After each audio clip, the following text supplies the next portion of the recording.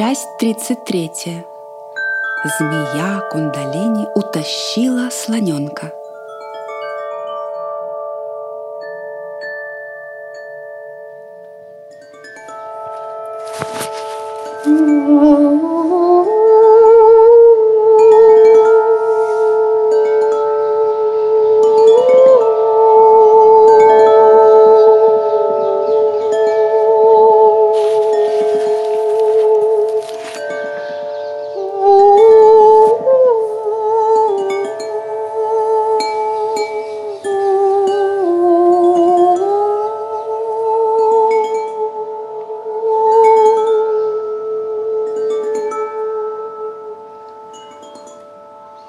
Как долго я спала.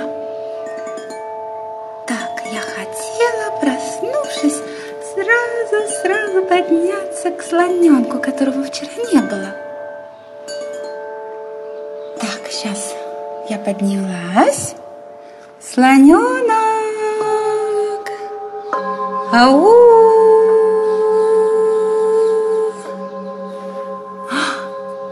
Как подозрительно, что его нету опять.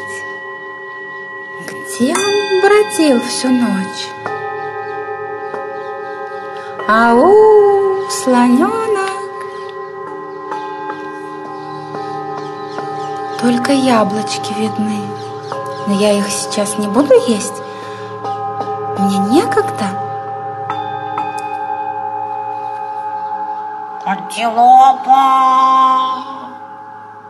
Ой, я слышу откуда-то очень приглушенный голос слонёнка. Помоги! Помоги!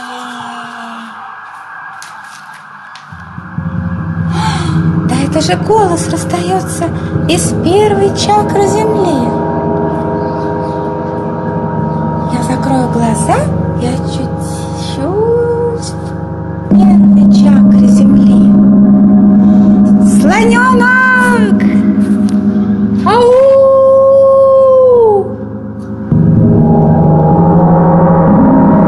Что ты делаешь в первой чакре земли? Где ты?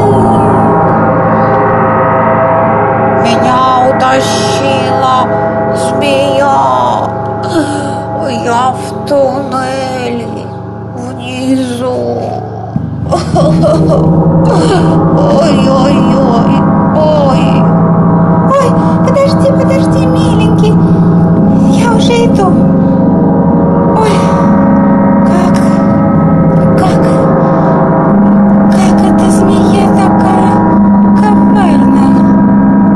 Да что ж это такое?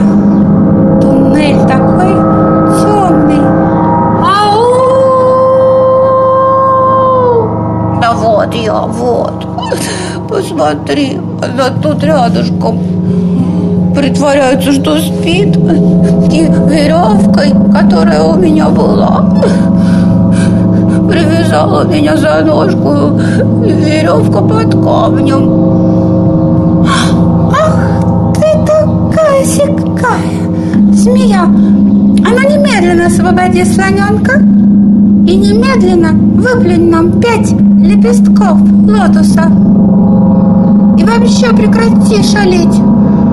Бешеная какая-то. Неприятно прямо.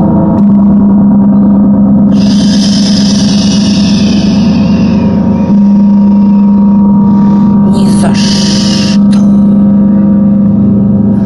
Хочешь слонёнка?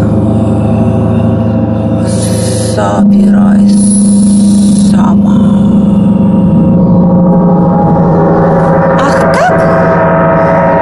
Пожалуйста. Слон, милый слон, мудрый слон, помоги мне сдвинуть этот камень. Хорошо. О, спасибо.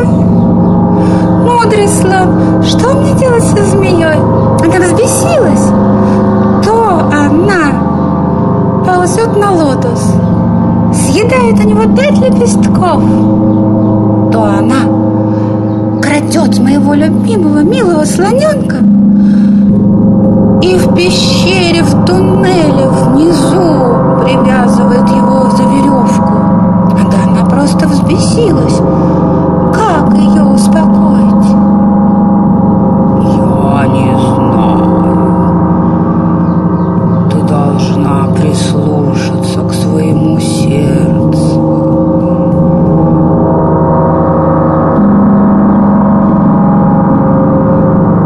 Хорошо.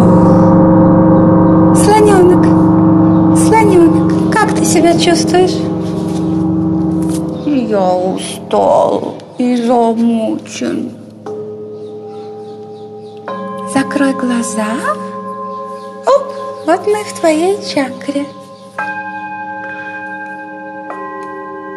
Я обещаю тебе, слоненок, что я успокою змею. Я чувствую, что есть какая-то особая музыка, которая успокоит змею, и она больше не будет шалить.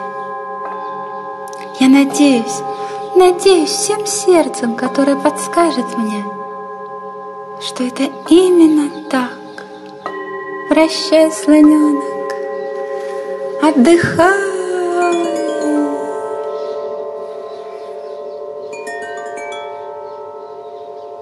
Милое сердце,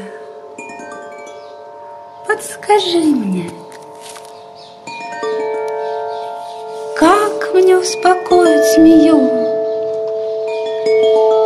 Какая музыка волшебная должна успокоить ее?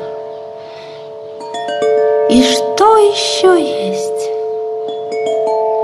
для того, чтобы успокоить змею?